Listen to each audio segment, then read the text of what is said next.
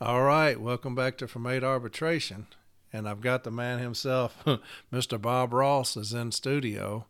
That's JB's nickname, if y'all didn't know, is Bob Ross. And I think if you go onto from8arbitration.com, when you go on episodes, you'll see JB back when he had hair. He looked just like Bob Ross. And so if you get on there and look at it, it's quite it's quite interesting. The but I've got my man here today. He's going to do salted peanuts for y'all. A lot of people have been reaching out to JB, and he is humping it right now, trying to help people out, and I appreciate him. He knows that. So, without further ado, here is JB, aka Bob Ross, and JB, have at it. Hey, whatever you want to talk about, man, it's all yours. Okay. All right. Got it. Okay. All right. So here he is. I'll be on the on the back end of it, and so it's all yours, man. Well, all right, guys. It's good to be back out. Good to be back in the studio. Appreciate Corey having me out again. And Bob Ross, it's kind of funny. It came about, with some of the episodes that I listen. I'm a huge fan, just like everybody. I love listening in. And today I was out delivering my route, listening to the latest episode from yesterday from the historic decision that came down. But I had made the comment not too long ago. Sometimes it's intimidating, to come on the podcast. I said it's almost like, when you listen to Corey Walton, it's like going to an AC/DC concert. And then you come home and you turn on Bob Ross and watch painting. That's what listening to JB's like, watching Bob Ross paint. So the nickname is stuck now. I'm Bob Ross, and I'm here to have a fantastic adventure on this painting today. But nevertheless, I do appreciate being able to come out. I think Corey's done a fantastic job. I'm going to touch on that a little bit more in a second. But I do appreciate a lot of the people that have reached out. And let me tell you, I'm going to go ahead and apologize because I know that I've not gotten to everybody. And I'm trying. I'm trying. There's responses that I give all the way up till 9 or 10 o'clock at night, just trying to reach out. Last year in my installation, and it's 16 city stations. Now, I'm the formal Step A representative for that. Some of you out there represent much bigger installations. Some of you represent much smaller.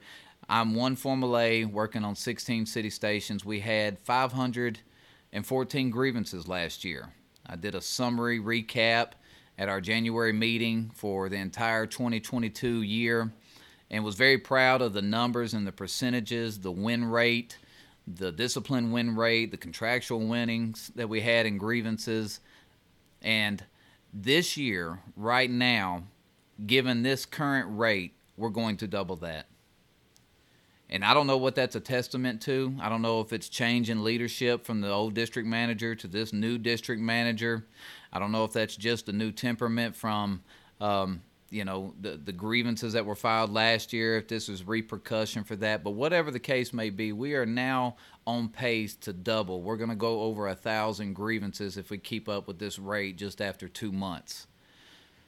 I always said peak season. Management pretends to be too busy really to pay much attention to letter carriers, and this is a normal pushback through January and February. Peak season's over, start using pressure, intimidation tactics, discipline. You see those things. You see an uptick in those things usually after peak season. So it's not uncommon to see an uptick in discipline, but right now I'm seeing a tremendous uptick in disciplinary grievances, skipping progressive steps in discipline, going from a letter of warning to a removal, just things that are uncommon. But nevertheless, I want y'all to know that I will do my very, very best to get you what you need. Hopefully it's an answer to your question. Hopefully it's a template that can assist in your situation. And I just want you to know that I appreciate all the positive feedback. Thank you to anybody that always shares the appreciation, but more importantly, that reaches back out with that win. That's That's what this is about. When somebody reaches back out and says, thank you, I was able to grieve this, I was able to use the information that you gave me, and we won. That is what this is all about working together to achieve a goal and win and represent our letter carriers on the workroom floor. That is what I thrive on. I want to see everybody kick ass. I want nothing but kick ass shop stewards. And I feel like I have a strong group. I always tell them thank you, because without them, my job would be twice as hard and I would be not as good as I can be without them. Thank you to my branch president. She gives me the resources and everything that I need to be able to perform my job at the best of my ability. My DRT representative has got the know-how to formulate a good decision or impasse, and then I have the best in the business when it comes to an advocate. There is none other than the one I have, and nobody else has him, but I do. Based on that, I want to say I listened today while I was delivering mail to the episode from yesterday about the Memphis installation joint statement grievance, the historic award that come out of that. It was something that we had been talking about for quite some time, because we had been waiting quite some time for this decision. I know Corey had been waiting. I was not a part of it, but I felt a part of it because there had been so much conversation about it. About the building up to the building of the file, to the Formal A meeting, from it getting impasse, set for hearing, the 2-day hearing. The arbitrator was a different type of individual that we were used to, his proceedings, the way he conducted an arbitration hearing. I had been privileged to be in another arbitration with this guy, so I did know how it was kind of unorthodox.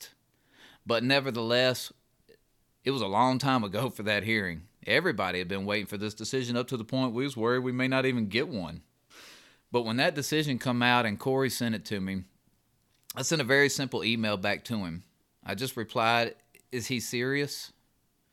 That's how unbelievable of a decision it was in my eyes. And I think many eyes, hopefully everybody's eyes. It was that grand of a scale for somebody to finally take charge, and change is what we wanted, and change is what he's going to try to instill in Memphis, Tennessee. And I couldn't be happier.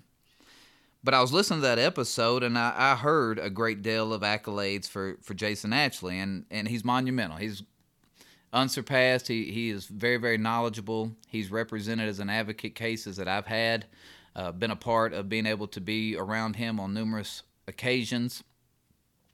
And it made me feel good to hear all the accolades of Formal A gets, because Corey's also given me some accolades in my past as far as case file building and testimony and being a second closing for an advocate, giving that advocate another weapon to use in hearing. So it made me feel good that he gave Jay a lot of credit in that hearing. But what you didn't hear, and what you're never going to hear, is Corey getting the credit that Corey deserved. And you'll never hear him talk about how great Corey is. So I'm going to do it for him, because the man deserves so much credit. There is so many hours of his life that he dedicates from the moment he gets done delivering mail to coming home to cracking open a case file. This guy reminds me of a kid on Christmas morning when he gets a case file. You know how the kids come into the living room and they run in there and they grab all the presents, and you got wrapping paper and tape and shit flying everywhere, and in a matter of 5 minutes your living room floor has disappeared. You can't even see it anymore. There's so much wrapping paper and stuff laying on the floor. That's what I envision Corey looking like when he comes home and there's a fresh case file box sitting on his front porch, been delivered, and he brings it in here and tears it open. He gets started from the moment he gets it. And I can say that with positive assurance, because every time he tells me, I just got your case in the mail, I promise you I get a phone call the next day that says, I got in your case last night. I like what we're doing. and we're already talking. And the next day I'll get a phone call that says, man, I looked more in that case. Man, last night I worked in that case. Friday afternoon I get a phone call. I'm going to be in your case all weekend. That's the kind of dedication that this man has for representing our brothers and sisters when it comes to an arbitration hearing. He wants to do everything and anything in his power that he can. But along those lines, what you don't know is how gifted this person is. And it goes along the lines that I don't know if we'll ever see another one. And I know he's not going to be too happy with me saying this. And there's no money laying on the table, by the way. There's nothing in front of me to say this. But I would be remiss if I didn't say that I feel fortunate to be able to have witnessed it. I would trust Corey Walton to represent any case that I ever had, even if it was my livelihood, even if I was in trouble in criminal court. Corey Walton would be my guy because he has a gift and he has just an aura about him in a hearing room. He's very quick, very direct, very to the point, very gifted in cross-examination, does a tremendous job on getting the best out of a hearing. I've been fortunate enough to be a witness or a part of 20, 25 something cases with Corey, and I can tell you, we have never, and I say we, I was just a part of it, he has never lost a hearing. Have we had a loss before? Yeah, but we won the hearing. And to me, that's a testimony to every step of this grievance procedure. If we can do that at every level, if we can be the best shop steward and develop that case and be more knowledgeable than management when we meet at informal and do the best that we can to represent that grievance at informal step A, then we've won that level of the grievance process. And we're passing on a case file to our formal step A representative that's already put together, ready to go. And then that formal Step A representative can outwork his counterpart, can put together a fully developed case file with written contention, support and documentation, hitting every point that we possibly could, arguing everything that we can imaginable, and passing that on to our DRT rep, and we've won the formal Step A level. Then we've given our DRT representative every possibility to get a decision in favor of us. But in case he can't, and it is impasse to arbitration, he has now outworked his DRT counterpart, giving us an impasse with all the additional contentions, supporting the contentions that we have moved forward from formal to DRT, and now we've given our advocate the best possibility to secure a win, to secure a grievance outcome for an individual at that level.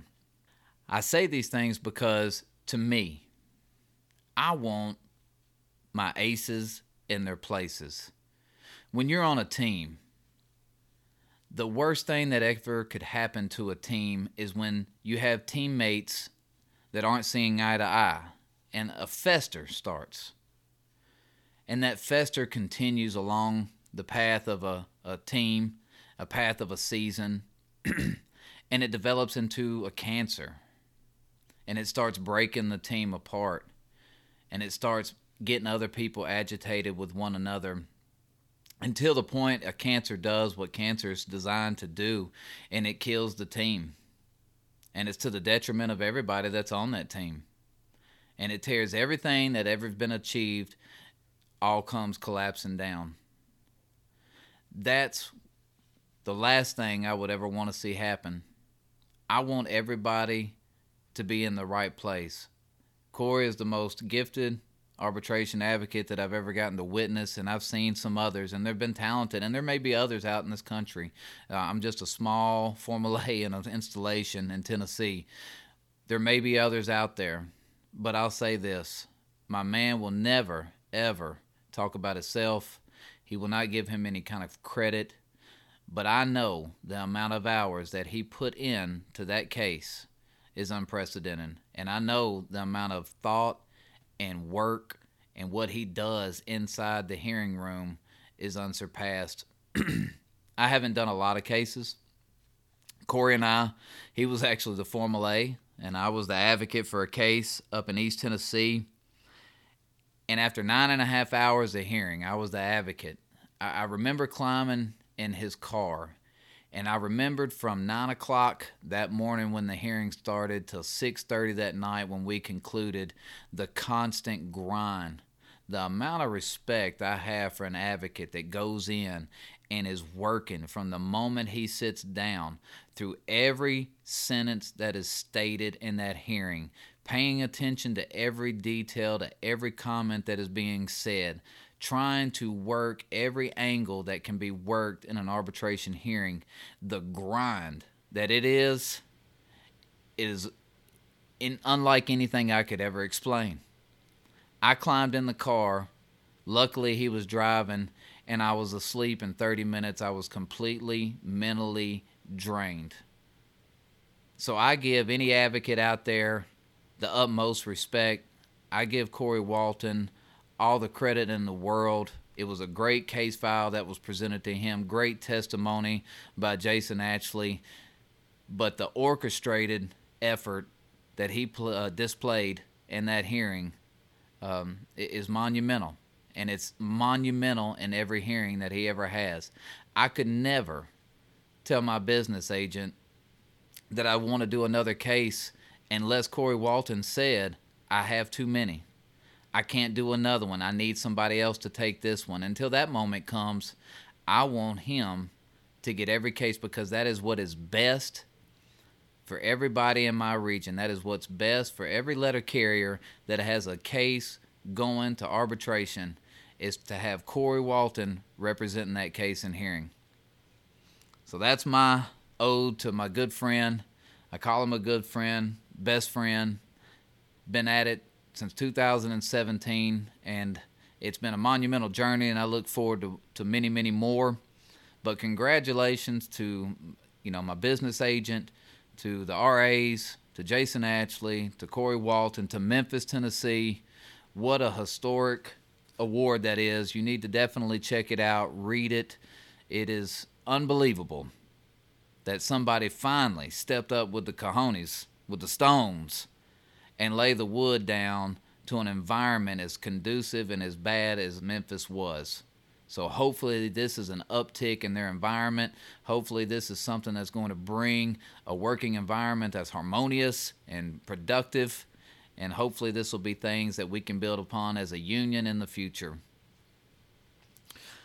So this is the Bob Ross JB edition of Salted Peanuts. I am not the storyteller or the entertainer that Corey Walton is, but I'll tell you damn what, I love listening to it. It's empowering, it's encouraging, it's nothing but trying to embolden people to be great. And that's what it is. It's educational. It like I said, it's empowering. It's about trying to get everybody to stand together unified. And that's what the NLC is. It's a group of individuals unified with common goals and interests. It doesn't mean I may have the same interest as the person next to me. It just means we're all working towards the benefit and the best for letter carriers. And so I definitely am not the best coming on here. I appreciate all the positive responses. I hope if there's anything out there, I've said it numerous times, I said it every time, if it helps one person in any part of this country be able to get more knowledgeable and better acclimated to filing a successful grievance, then it was worth it. And I can't be happier to do it. It's 7 o'clock on a Monday night. I just got through working and delivering my route. I'm going to switch gears tomorrow. I got 3 removals I got to get ready by Friday. I got some other grievances I need to check in on, but damn it, I've told my man if he ever needs me, I'll be here for him, and this is what I'm going to do tonight. So this is the Salted Peanuts JB Bob Ross edition.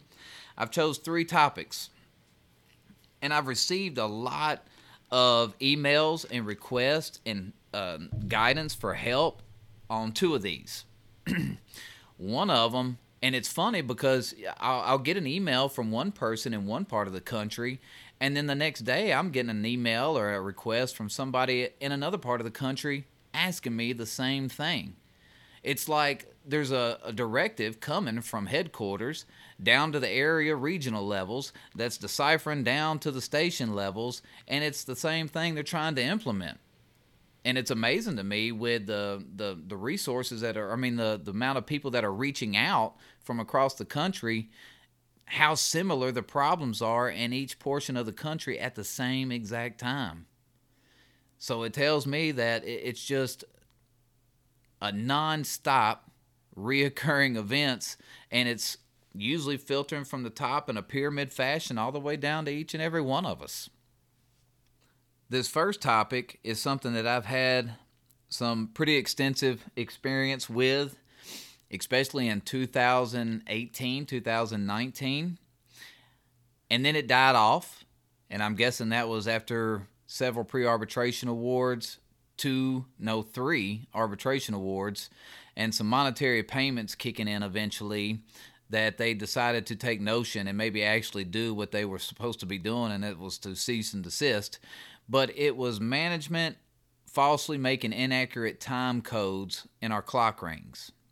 And I had two different types in 2018 and 2019. One, I had a manager that was logging into tax, and to try to achieve the 1800 deadline to appease upper management was going in and manually ending letter carriers' tours while they were still in the performance of their duties. That was one I had. That was one example I had. The other one that I started seeing was management going in and making manual entries utilizing inaccurate time codes that did not allocate any time towards our duty assignments, putting us on a time clock function that did not allocate any time to a letter carrier's assignment. They took them away from a 721 street time or a 722 office time and would move them to a 782 training time or a 632 meeting time. And while they were in this operational code, that time was not being allocated to their assignment. So I had two different types, and then it died off. Like I said, after multiple pre-arb awards and multiple arbitration awards, we finally got a cessation in that type of activity until this year. And I'll give you the scenario this year because it's not something that you're really searching for. That would be more like a fishing expedition if you were just requesting random time clock tax rings or tax reports just to quote-unquote see if management was utilizing inaccurate time codes. It's something that you usually see in the investigation of another grievance. The most popular one would be a quarterly overtime grievance because you're requesting such a mass amount of clock rings for an entire quarter, 3 months worth, and as you're going through those, you notice operational changes. The other one, weekly overtime violations, but in this particular one, I had a letter of warning. Not the most common clock ring type grievance you would be investigating, but I had a letter of warning. And this goes to two things. One, how important it is to check every date. But nevertheless, I was reading management synopsis, and they said on March 14th, they had an official discussion with this event, particular CCA. Now, doing my due diligence, I'm going to check any date that management says they did something. I'm going to check every date that it is in a disciplinary action. I'm going to check every date that they said they did something. Anything to try to poke a hole in management's position. So I knew I had the clock ring, or I requested the clock ring, matter of fact, on this particular situation. They sent me the clock ring for this kid, and I noticed on 3/14 he was actually at work. So there was a possibility of maybe an official discussion that day. But out to the side, I see a manual clock ring entry ending this individual's tour and deleting his actual end tour and charging it to a time disallowance, a 1017A entry. Well, that immediately sparked my interest because it was 17 clicks. 17 clicks is odd. That's not a couple of clicks. And then again, any time disallowance has to be notated in the 1017A log because what they're actually saying is the individual was not performing any work and should not have been paid for it. I then went to the quarterly clock rings for the first part of the year, January, February, March. Now, here's a key if you have electronic access, laptop, desktop, computer. When you get employee everything reports, tax reports, and they email them to you in a PDF file. And you download that file and you go to view it in a reader. I use Adobe. That's the reader that I have on my computer. When I put that in Adobe and I hit Control F, it will have a drop-down box, a find box. And I can type in time disallowance. And it will stop every single time it comes to time disallowance in those clock rings. 700 and some odd pages, it was able to narrow it down to 78 pages worth of time disallowance. 78 times management had went in and deleted somebody's intour and manually inputted an intour different than what they had and charged them with 1017A.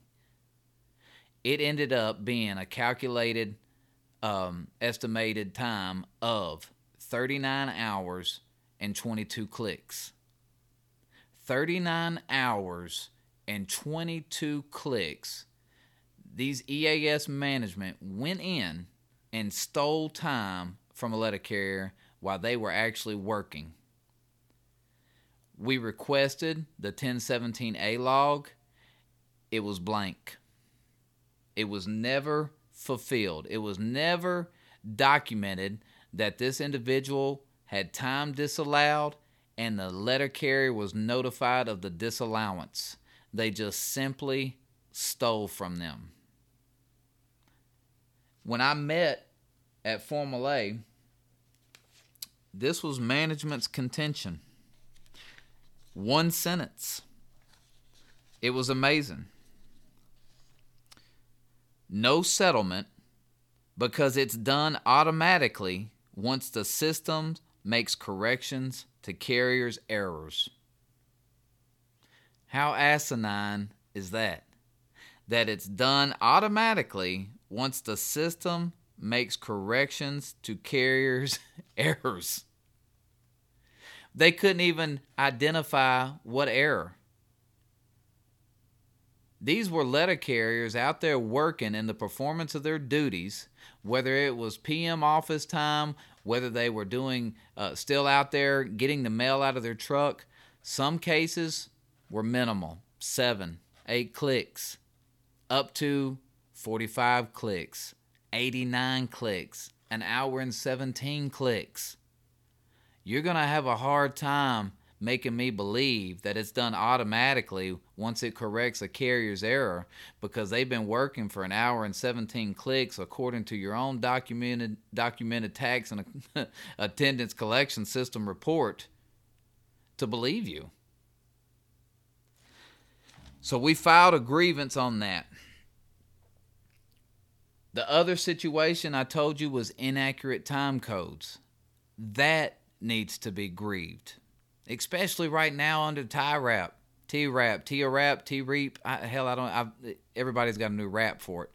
TIRAP, especially under that. If you're seeing management allocate time by making a manual entry and moving a letter carrier to an operational code that is not going to identify time credit to their assignment, that needs to be grieved. I could work 9.5 hours in one day. But if management goes in and makes an operational move, a manual entry, and moves me to training time for an hour and a half, for route adjustment purposes, all it's going to show is JB worked 8 hours today. I'm going to get paid for 9.5. But for operational adjustment purposes, it's going to show 8 hours for that assignment. Why do you think they would do that? They don't want you to get a proper adjusted route. They want you to try to fit a square peg in a round hole. Meanwhile, you're not getting the actual credit that you should be getting. That's just a little bit of the background on clock rings. But along those lines, what good is talking about something if we don't know how to grieve it? Right?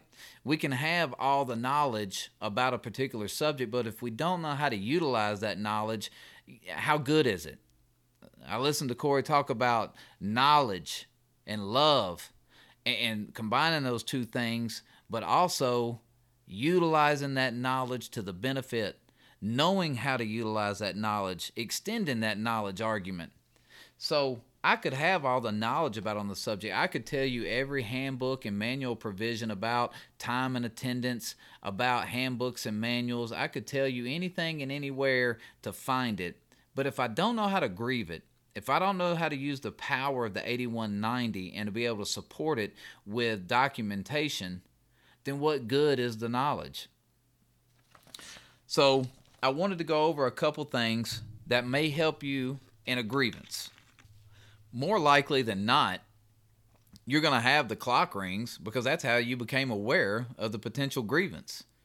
So obviously tax EERs, however you want to request them, if you want a weekly report.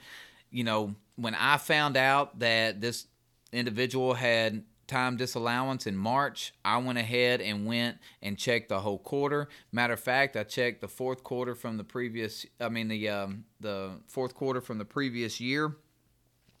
And they didn't have any in the fourth quarter. It was just that first quarter. So however far back you want to go, because we're going to use the incident date of when the union became aware and be able to write a detailed statement of what you were doing, what you were investigating, and when you became aware that management was either utilizing inaccurate time codes or they were actually taking time away from letter carriers through time disallowance.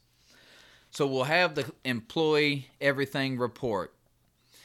I found another report that helped allocate this time down to a specific operational code. And if you're unfamiliar with operational codes, if you're a new steward, I would encourage you to get what is called the M32 handbook. That is going to give you, it's the MODS handbook. It's going to be all the operational codes that is utilized in tax. Your 721 is street delivery time. Your 722 is office time. 354 standby time, 782 training time. It's going to identify exactly what each and every one of those codes are and when they should and should not be used. Okay? It's going to identify that for you. But I found a report, or there is a report. It's not that I found it. I became aware of a report in tax that I found beneficial because back in 2018, I told you we were going through this a lot with inaccurate time codes. I found that management had been doing this for months. It is amazing. When I tell you the amount of hours in just a second that we were finding that management was stealing out of our units, out of my people, out of the station. So if these routes would have came up for inspection purposes, this time would not have been reflecting towards their assignment. It is astronomical. It is mind-blowing. But it's called the Tax Employee Moves Report. And I asked for this report for each operational code. I had a big problem in my installation with management using 782, especially with new CCAs, because they didn't want to allow them to be counting against their station numbers, even though they had been there for a couple weeks. They would leave them and move them to training time all day. Now, you may think, well, they're still learning. If they are contributing to your unit, if they are contributing to the station that you are delivering in, they are not in a training status anymore.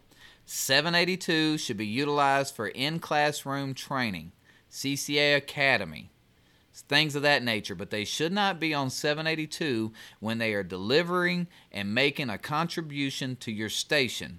If that is happening, you need to file a grievance because they are contributing to your unit and your unit is not getting time for it. So I asked for the Tax Employee Moves Report for code 782. And I asked for all 13-4, that's full-time regular letter carriers, and 84-4, that's CCAs, that's the DA code, the Designated Activity Code. I do not have PTFs, so I asked for the two Designated Activity Code for the people that I have in my installation. I have full-time regulars and I have CCAs. I asked it for the entire 2018 year. I also had a big problem with management moving city letter carriers to 632. 632 is meeting time. And their response was, Well, we have safety stand-up talks, and letter carriers are not performing any work during this time, so they should not be allocated time towards their assignment. I'm going to break away real quick and talk about an M document, an agreement between the United States Postal Service and the NALC. And this is going to be M document 00605. The parties mutually agree that the following listed work activities may be appropriate for inclusion by the letter carrier for actual time credit. There's key words, actual time credit, on line 21 of the Form 1838C when such activities are determined to be reoccurring and necessary in the performance of the carrier's office routines.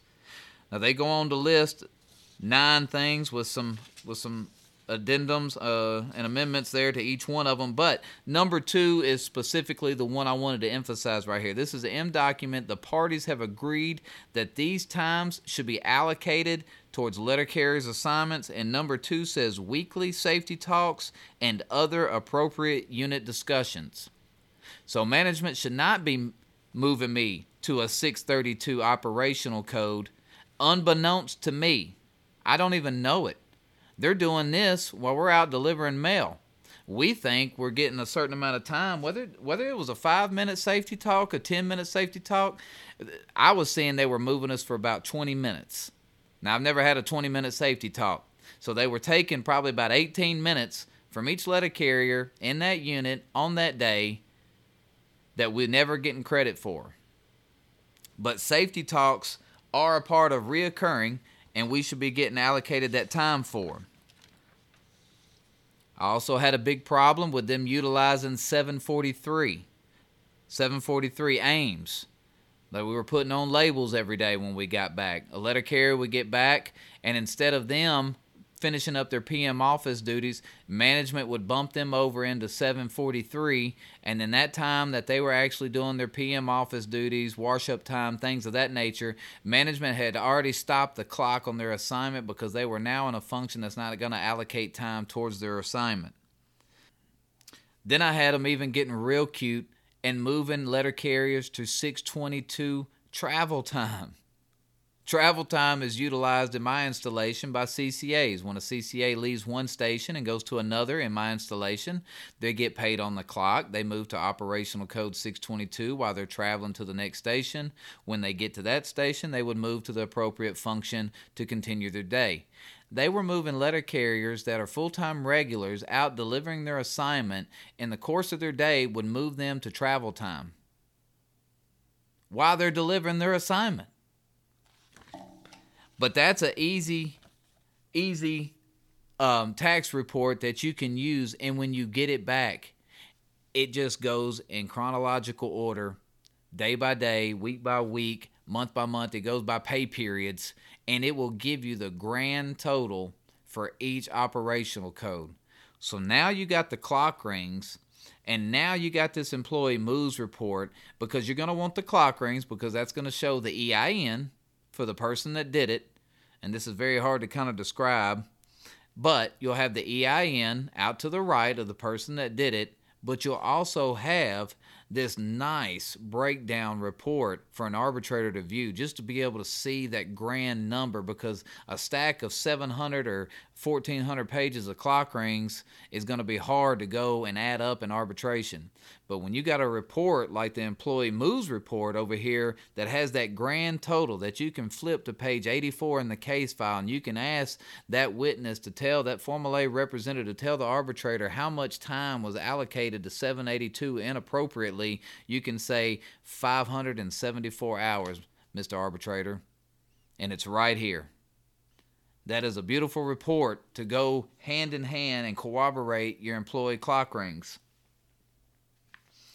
The case that I told you I had, each one of those time functions had astronomical amount of numbers for their units. When I broke all these down and I went through there by each operational code, I was able to show in one unit, in one station in our installation, with 782 training time, I was able to identify hours and 46 clicks that was inappropriately placed into Operational Code 782. That's equivalent of 21 days and 22 clicks. For a period of 1 year, they took out of this station the equivalent of 21 days worth of delivery. Looking at Operational Code 632 meeting time, where they said we was having stand-up talks, allegedly. They took out a 348 hours and 27 clicks out of this station, equivalent to 14 days and 51 clicks.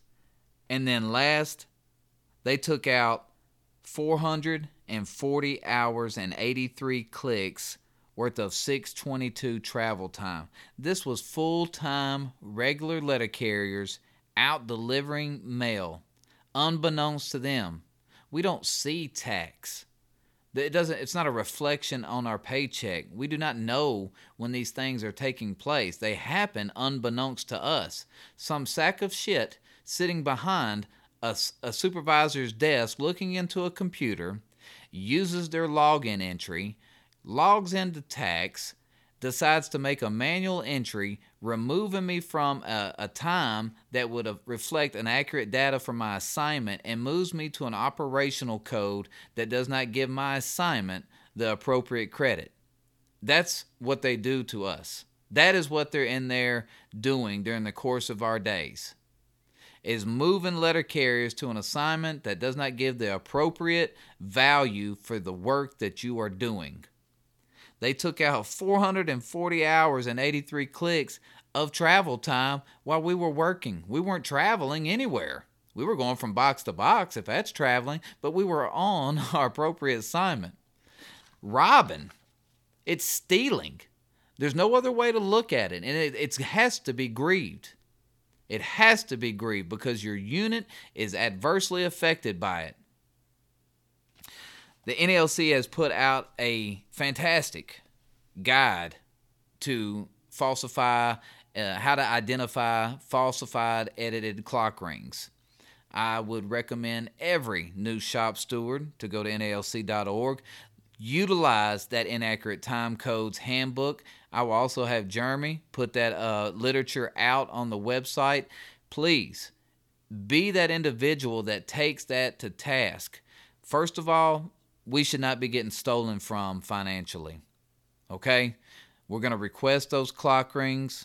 We're going to want that 1017A log. We're going to want to be able to identify letter carriers were working. We can identify that with statements, help to build our case file from the letter carrier that, no, I was actually working during this time. I was doing this, this, and this. But we need to file grievances every single time management is stealing from us, whether it be financially or whether it be against our unit, not getting an accurate reflection of data. Because this is what is going to adversely affect you when it comes to route inspection purposes. Well, that was topic 1 of the Bob Ross edition of Salted Peanuts. A little longer winded than I thought I'd be. I told Corey, I said, this shouldn't be too long. It should be about 45, 50 minutes. Well, we're gonna go past that. But nevertheless, moving on, the second topic that has been popping up pretty rapidly is a lot of carriers are reaching out talking about management is requiring them to finish their PM office duties in 5 minutes or less. If this is happening in your station, let me tell you where it's coming from. Because in DOIS, in your route-based information report, they only allocate you 5 minutes to complete your PM office time. But there is no rule that solidifies that you only have 5 minutes to complete your PM office duties. If management is telling you that this is a requirement, and they're telling you that you have to be off the clock or you have to clock out and finish your PM office duties, you need to file a grievance. File a grievance that you're not being allowed to completely satisfy your PM office duties. that may even segue into a previously discussed episode about the red line policy. Kind of goes a little bit similar because they're trying to they're trying to rush you off the clock as soon as possible. If it only takes you 3 minutes to come back and put your stuff up and clock out and leave for the day, then so be it. But if it takes more than that, it just takes what it takes. And as long as you're doing productive work that is directly from our M41 handbook, directly from what we're supposed to be doing, then you need to file a grievance if management's prohibiting you from doing that. First of all, Chapter 4 is going to address a letter carrier's PM office duties. Nowhere in Chapter 4, or any handbook or manual for that matter, you will see that you only have 5 minutes to complete this task. If management is requiring you to clock out and they're telling you to leave everything in the tray, you need to request a 1571 if there is mail that has not been properly dispositioned prior to you leaving, because that is protection for a letter carrier. A 1571, if you're not familiar, you need to look it up, but you need to understand a 1571 is called a curtailment slip, meaning you did not get a chance to properly disposition the mail that you brought back from the street and be able to put it in its appropriate section, and management prohibited you from doing that. You need to identify that on a curtailment slip and have management sign that, because that is your protection walking out that door that you were prohibited from doing your PM office duties. And then management cannot turn around and say you willfully delayed the processing of mail. But Chapter 4 is going to identify exactly the pecking order as we return from the street on what we're supposed to do upon return. You need to read Chapter 4 and identify each step that we're supposed to do upon return. And you'll find that not only do we come back in the building, but we return to our case to make proper disposition of mail that we picked up in the course of our street delivery duties. Okay? Got to be mindful and educate yourself on what to do. Even if you're not a shop steward listening, even if you don't have any grievance handling, you're listening just to be educated and to learn about your craft position. Read Chapter 4 and understand what you are permitted and supposed to do upon return from delivery. The first thing you're going to do is you're going to clock back in from the street. You're going to move from the 721 street function back to the 722 office function. This is time allocated to your assignment to do your PM office duties. You're going to place your collection mail in the designated location, whether it's in a tub, a tray, however you do it. I'm going to take my collection mail. I'm going to put it in that designated location. I'm going to clear my accountable items. Accountable clerks have disappeared all over the country. But if you still have an accountable clerk, you're going to want to get that accountable clerk, and you're going to want to clear out your stuff, whether that's your keys, your gas cards, anything that you had accountable items for that day that you need to clear out with the accountable clerk. You're going to want to take care of that then. Then you're going to process all undeliverable mail. Now, this part is where a lot of people are uninformed. To process undeliverable mail, you will read in the M41 handbook, section 44, where it talks about and discusses undelivered mail. And it simply states, follow procedures listed in Part 24 to process forwardable and undeliverable mail that you didn't process before leaving the office and or that you picked up on the route. I would say this is a very common thing with apartment routes. A lot of turnover. A lot of people put mail back up on the mailboxes, push it back through the mail slots, put it in the outgoing mail, leave it on top of the ledge outside of the centralized doors. You pick up a lot of mail on apartment routes. Well, this mail is to be handled in the office. You bring that mail back for proper processing. After processing, place this mail in throwback case as explained in Part 24.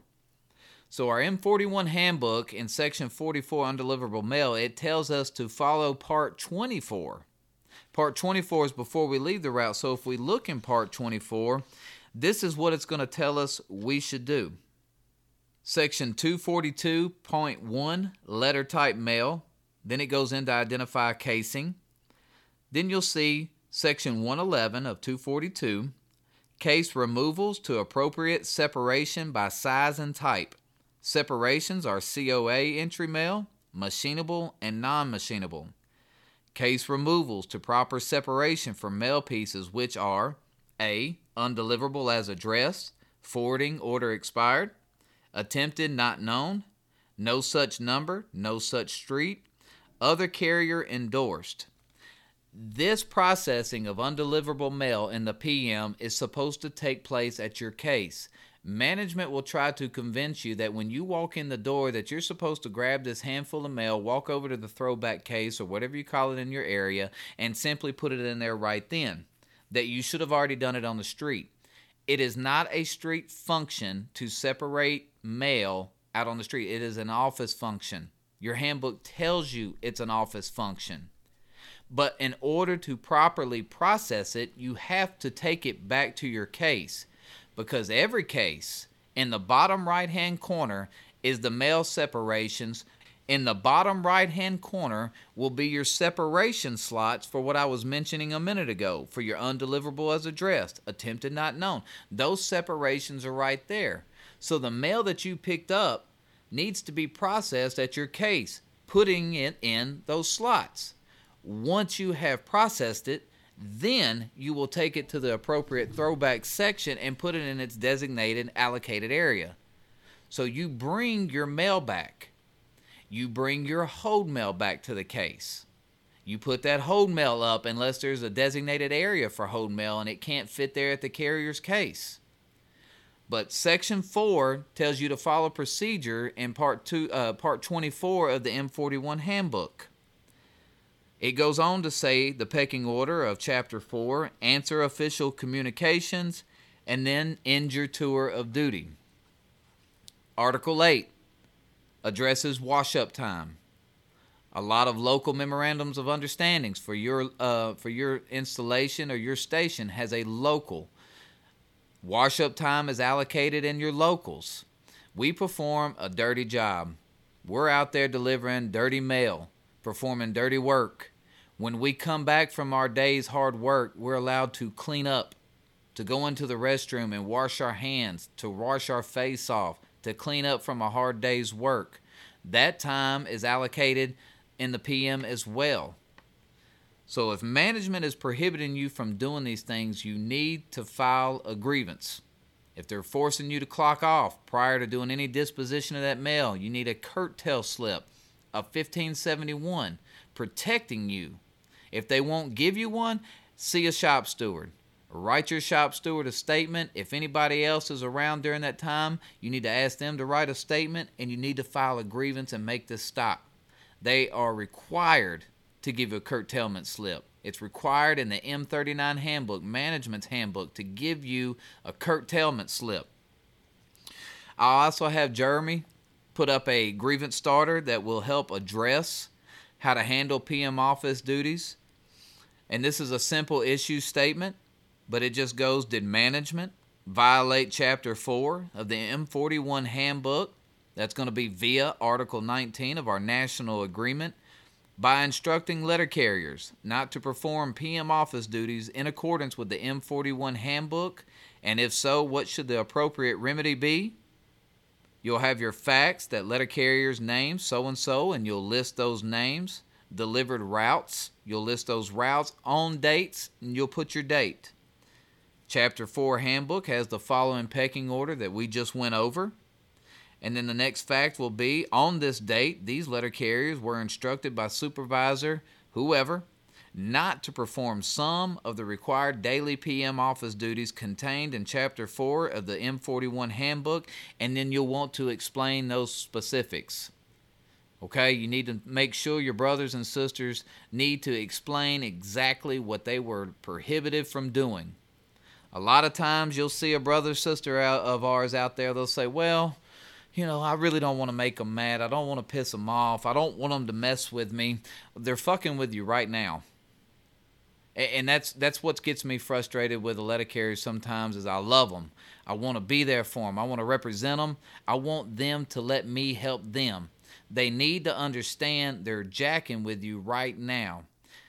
What gets a management official off a letter carrier quicker than anything else could possibly is a grievance. A documented proof that they were wrong, that they committed a contractual violation, and that they were messing with this person. And now we got documented proof that could potentially lead up to inappropriate behavior. We want to document these things. We don't want one day down the road that we say, this supervisor's been doing this forever. Oh, really? So how many grievances you got? Well, none. We don't want that. We want to be able to document when management is going outside our contractual guidelines. And we do that through a grievance. So you need to educate your brother or sister, hey, let me help you. Write me a statement. Tell me exactly what they prohibited you from doing. Tell me what they said. Tell me how they made you feel. Where did this take place? Did anybody witness it? Was anybody else around? Get involved with your brother or sister. Make them feel like the most important person that you've ever met, and that you're going to take care of them, and you're going to file a grievance, and you're going to get a successful outcome for them. We want management to cease and desist this behavior. We want them to cease and desist violating Chapter 4 of the M41 Handbook via Article 9 of the National Agreement. We can ask for an incentive to ensure future compliance, maybe a monetary award that letter carriers be paid a lump sum of $25 as an incentive for management to ensure future compliance. And then anytime that you have any type of remedy that involves a payment or adjustment or anything like that, you need to identify in your resolution, whether it's handwritten, whether it's typed, whatever it is, you want to be able to lock the door, throw the key inside, and slam the door closed when you're done with a grievance resolution. And you do that by making management provide payments and adjustments within a specific time period. That all payments will be processed within 14 days from this decision, and proof of payment will be provided to shop steward, whoever, within that time. That way, they are on the clock. You've got a successful resolution, you got a monetary payment coming to your brother or sister, and you got a requirement on management that they're now going to have to get you that payment within 14 days, and if they don't, you're going to be standing there on day 15 with a grievance. And you're going to take them to task again for failing to comply with what they said they was going to do. Okay? So that kind of covers PM office duty. Get familiar with Chapter 4 of your M41, especially the part where it talks about processing all undeliverable mail. That takes place at a letter carrier's case. Okay? They take that undeliverable mail back to that separation case at the bottom right-hand corner, and they put that mail in those slots, identify it to what appropriate destination it should go, and then they take it to the throwback case. Like I said, if these things can be done within 2 or 3 minutes, and that's all you got, then clock out and go home. If they take longer, and management's telling you got to have 5 minutes or less, or you got to be off the clock, then you need to grieve that. And rule number 1, anytime management says you got to be off the clock within 5 minutes, say, if you don't mind, just so I can learn, and I could be the best letter carrier that I could be, do you mind printing that off for me just so I can learn, just so I can be as smart as you? And wait for the look that they're going to give you. Because 95% of the time, if not up to 99% of the time, anytime management says this is what is supposed to be happening, is a complete falsehood, complete untruth. But it's anytime management says they have something, anytime management says you know the rule, ask them to provide it for you, if you don't mind. And I always do it sarcastically, politely. If you do not mind, could you print that off? I would like to review it so I could also learn and be up to date on all the policies that we have moving forward. Anytime they say something, you always request it. Say, I'd like to see that too. All right. 2 down, 3 to go of the Bob Ross Happy Painting Trails on From A to Arbitration. I don't know if any of y'all have ever seen Bob Ross, and you're fixing to see a similar version of him on the website from Ada Arbitration. I have been photoshopped with the classic of all classic afros. And I do not vote well with an afro. I look I look horrendous. But anyhow, Bob Ross was the most polite, soft-spoken painter that you could ever imagine in your life. And so again, I find it very comical that, that I follow Corey in so many of these episodes, and it's like, dog, this, listening before, you're like, MF this and F that and F this, and he can kiss mine and tell this supervisor here. And you're like, all right. Then JB comes on. It's like, how you doing, everybody? But nevertheless, we're having a good time. So we got the third part of Salted Peanuts Bob Ross edition. And this is by request. Well, the other two were by request, but this was by special request. How about that? This was from an individual all the way out in California, from the West Coast. Appreciate you reaching out. Unfortunately, this is a topic that I do not have a vast amount of knowledge of, but I was able to put something together through regional trainings that I've been to, things that I've been a part of, and I was able to compile at least a good basis for information. And this really is just an information portion. But our brother out in California by the name of Daniel had asked if we could put something on the website or something on the podcast, and I'm going to put this on the website, but information about PTFs. Like so many CCAs in this country, through the hard work of the NALC and been able to be converted to PTFs, and many installations are hiring in as straight PTFs, an all-career workforce in that installation, and that's fantastic. That is ultimately what I would love to see come out of collective bargaining. I would love to see going back to the all-career workforce, an incentive to come to the Postal Service. But my man Daniel had asked, could you just put out some information regarding the difference between CCAs and PTFs? A lot of CCAs, upon conversion to PTFs, are unfamiliar with the difference.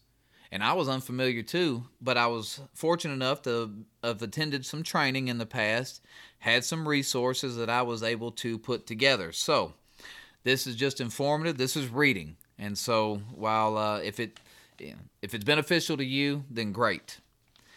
What is a PTF? A PTFs are career employees who are a part of the regular workforce. PTFs have flexible hours rather than a fixed schedule.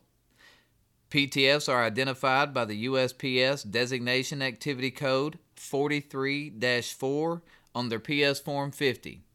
And that 43-4 will also be in the Designation Activity Code that I was talking about in tax earlier. Full-time regulars are 13-4, CCAs are 84-4, and PTFs are identified with 43-4. That's how you'll be able to designate or distinguish individuals in your station. PTFs do earn sick leave. As a CCA, if you was a CCA, you do not earn sick leave. You just accrue annual leave. But as a PTF, you will actually accrue sick leave. PTFs can carry over annual leave. That's something different than the CCA craft. When they cash out your annual leave at the end of your 360-day term before you take a 5-day break. As a PTF, you will actually be able to carry over that annual leave allotment that you have. USPS contributions to retirement, increased portion in the FEHB. You actually have seniority instead of relative standing. Management should be utilizing PTFs at the straight time rate prior to CCAs at the straight time rate. As long as a PTF works 40 hours, there would be no violation of Article 7.1.C.4. Article 8 provisions in PTFs, how they work together. Article 8.8.C, same daily work hour guarantees as CCAs. Article 8.6, PTFs do receive Sunday premium payment. On page 8-26 of the JCAM, when a PTF is notified prior to clocking out that they should return within 2 hours, no new guarantee applies. If they are notified to return after 2 hours, they are entitled to the appropriate guarantee for the first shift and a 2-hour guarantee for the second shift. Goes on to state, a PTF who clocks out and leaves the premises is entitled to a 4-hour guarantee if called back to work. Article 9 provisions and PTFs. Article 9.1, PTFs with career appointments after January 12, 2013 are paid according to the rates and waiting periods in Table 2. PTFs are paid on an hourly, not annual basis. Article 9.3.d, PTFs are eligible for COLAs. The current pay tables can be viewed at NALC.org. Article 10 provisions and PTFs. Annual leave is earned based on years of career service. First 3 years is same accrual rate as CCAs. Sick leave is earned based on number of hours and a pay status. 1 hour for every 20 hours in a pay status with a maximum of 104 hours per leave year. PTFs are eligible for court leave if they would have been in a work or annual leave status. If a CCA has at least 90 days of service prior to conversion to career, there is no qualifying period for using earned annual leave. Find that on page 188 of the National Agreement. Article 11 provisions and PTFs. PTFs do not receive holiday pay per se. Rather than basing a PTS hourly rate on a 2,080-hour work year, it is based on a 2,000-hour work year. And this calculation results in a higher hourly straight time rate for PTFs, which offsets the lack of paid holidays. The additional holiday portion of a PTF's hourly rate is not used when calculating overtime or Sunday premium. Article 41 provisions and PTFs. Full-time reserve, unassigned regulars, and PTFs have first preference for ops, hold-downs, whichever one you call them. But for opting and hold-down purposes, they have the first preference before CCAs. Ops are awarded based on seniority. The same opting rules apply to both PTFs and CCAs.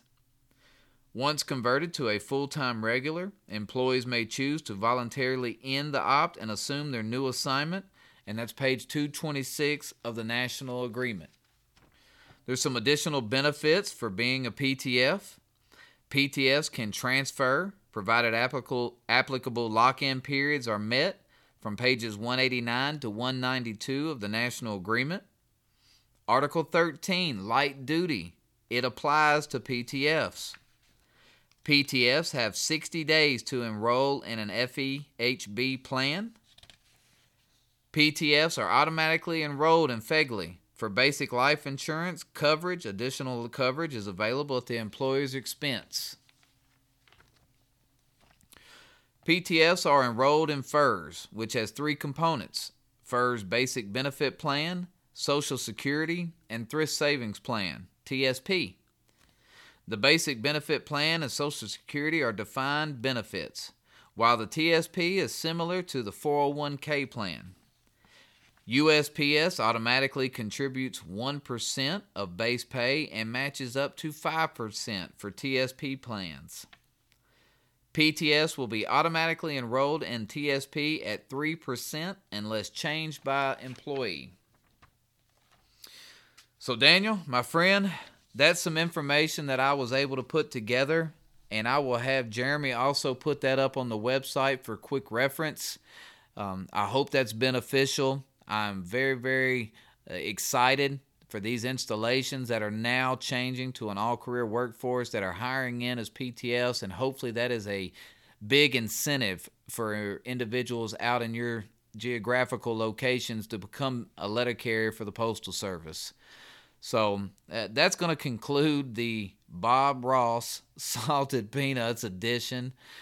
And I want to thank each and everybody again out there, each and everybody that is on the constant forefront to represent our brothers and sisters day in and day out, trying to become the best that they can be, being the best shop steward, being the best Formula A representative, being the best advocate that you can be. I have the utmost respect for each and every one of my brothers and sisters. I do have a love affair for representing letter carriers. Again, what a historic win. Congratulations, Memphis. Congratulations, Tennessee, Region 8, everybody that was involved. Jason Ashley, fantastic job. A tremendous individual that has a heart for the letter carrier, that went down, investigated, put together a case file, arbitration worthy.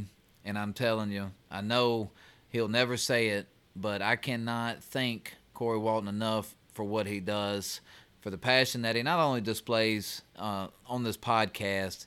It is a fraction of the passion and the attention to detail and the love that he has giving a letter carrier or a case everything he has in arbitration. Again, no disrespect to any other advocate out there in this country. It is just simply somebody that I've seen time and time again put in the work, put in the effort, the amount of time, again, that he dedicates night and night and night and weekend after weekend to each case. It's amazing, and we're blessed to have him here in Region 8. I've been blessed to have him as a friend. Again, there's no money laying on the table. It's just something that I felt very compelled to say. Listen to the episode. A lot of congratulations to Jay, Steve, our business agent, for putting that, for our business agent making that a priority, for Jay going down there and doing the thing that he had to do and to get that ready, but for the amount of time that I know my dear friend put into that case and for what he's done for our region. I'm hopeful for 10 more years of it. He says he's got 10 more. I'd like to see him get 10 more. But he's an ace. He is an ace in the hole. He is a management tyrant. And I remember going down and TAing for a case one time, and I remember the branch president said, "Oh, Corey, they don't like it when you come down here." And I remember him saying, "Well, if they did, I wasn't doing my damn job, would I?" And so, anyways, I'm not going to keep harping on the same thing, but just I couldn't be more proud for my dear friend. That's a monumental wall hanger. I mean, that is historic, and so good for him. Well-deserved. Again, everybody, don't know what the next one has in store. I am trying my best, and I know I've forgotten. I know I haven't gotten to everybody. The amount that's coming in right now is amazing, and it just, I'm trying my best to get to everybody. So just keep reaching out. I'll do my best to provide anything and everything that I can. I love each and every one of you. I love my union. I love my brothers and sisters. And it's been nothing more than a privilege to serve, and I look forward to keep on serving. So again, till the next time, I thank each and every one of you. Keep being the badasses that you are. Keep filing grievances. Keep representing. Keep educating. Get knowledgeable. But don't ever let that love affair for being there for your brothers and sisters die. Stick together in unity and solidarity. I love y'all. I'm out.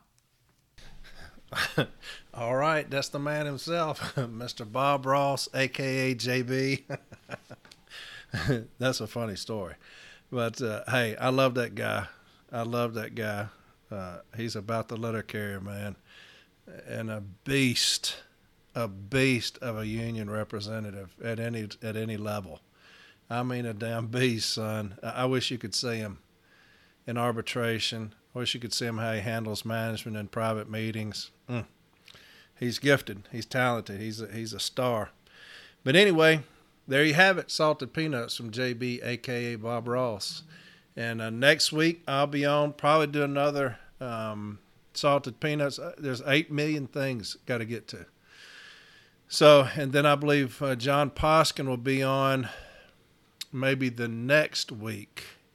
I'll have to go out of town on a Sunday, got regional training. I'll be going down 4, so I will not do on that Sunday. I believe that's the 12th. And then I believe Mr. Poss going to be on the week after that, the 19th. I think that's what's going on. And he'll have a very good episode for you as well.